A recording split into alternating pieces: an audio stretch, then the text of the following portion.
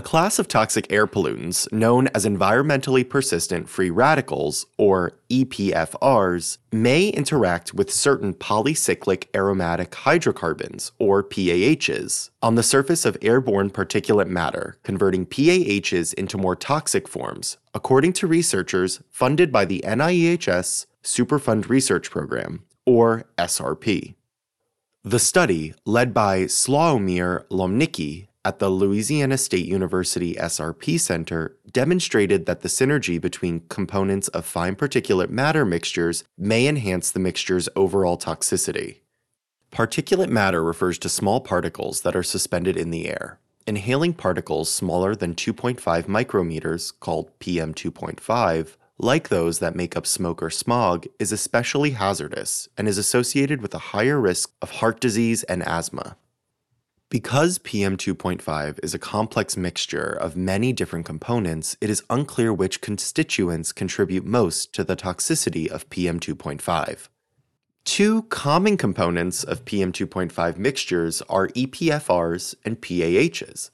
EPFRs are formed during combustion and are linked to respiratory and cardiovascular issues.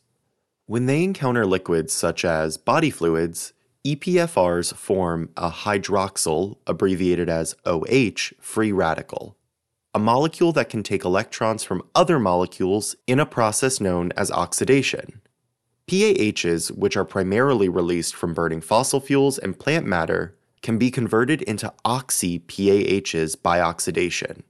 Oxy-PAHs are highly toxic and are associated with DNA damage and various cancers. The researchers hypothesized that EPFRs and PAHs may react together in PM2.5 mixtures to form oxy-PAHs. To test their hypothesis, they used a PM mixture of copper-coated silica and covered the particle surfaces with EPFRs.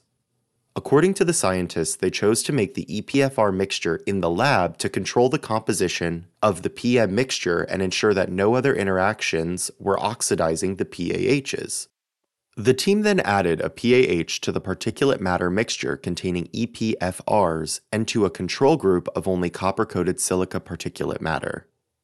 Next, the scientists suspended the two mixtures in water at two different temperatures: room temperature at 25 degrees Celsius and human body temperature at 37 degrees Celsius. Both suspensions were shaken for 18 hours to allow any reactions to occur. Then, they measured the suspensions for the presence of oxy-PAHs. The researchers found oxy-PAHs in the suspensions of particulate mixtures containing EPFRs at both temperatures, while almost no oxy-PAHs were detected in the control suspensions. According to the scientists, this suggests that EPFRs oxidize PAHs when the two contaminants are present in particulate matter mixtures. Additionally, the EPFR suspension at 37 degrees Celsius contained higher levels of oxy-PAHs. This may indicate that the rate of PAH oxidation increases with temperature, the authors stated.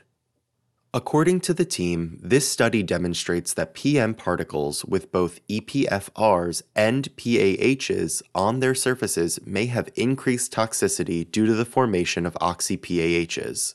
This may be one contributing factor in the toxicity of PM2.5 mixtures, they added. If you'd like to learn more about this research, visit the Superfund Research Program website at niehs.nih.gov/SRP. From there, click on the research brief title under the banner and refer to the additional information listed under the research brief. If you have any questions or comments about this month's podcast, send an email to srpinfo@niehs.nih.gov.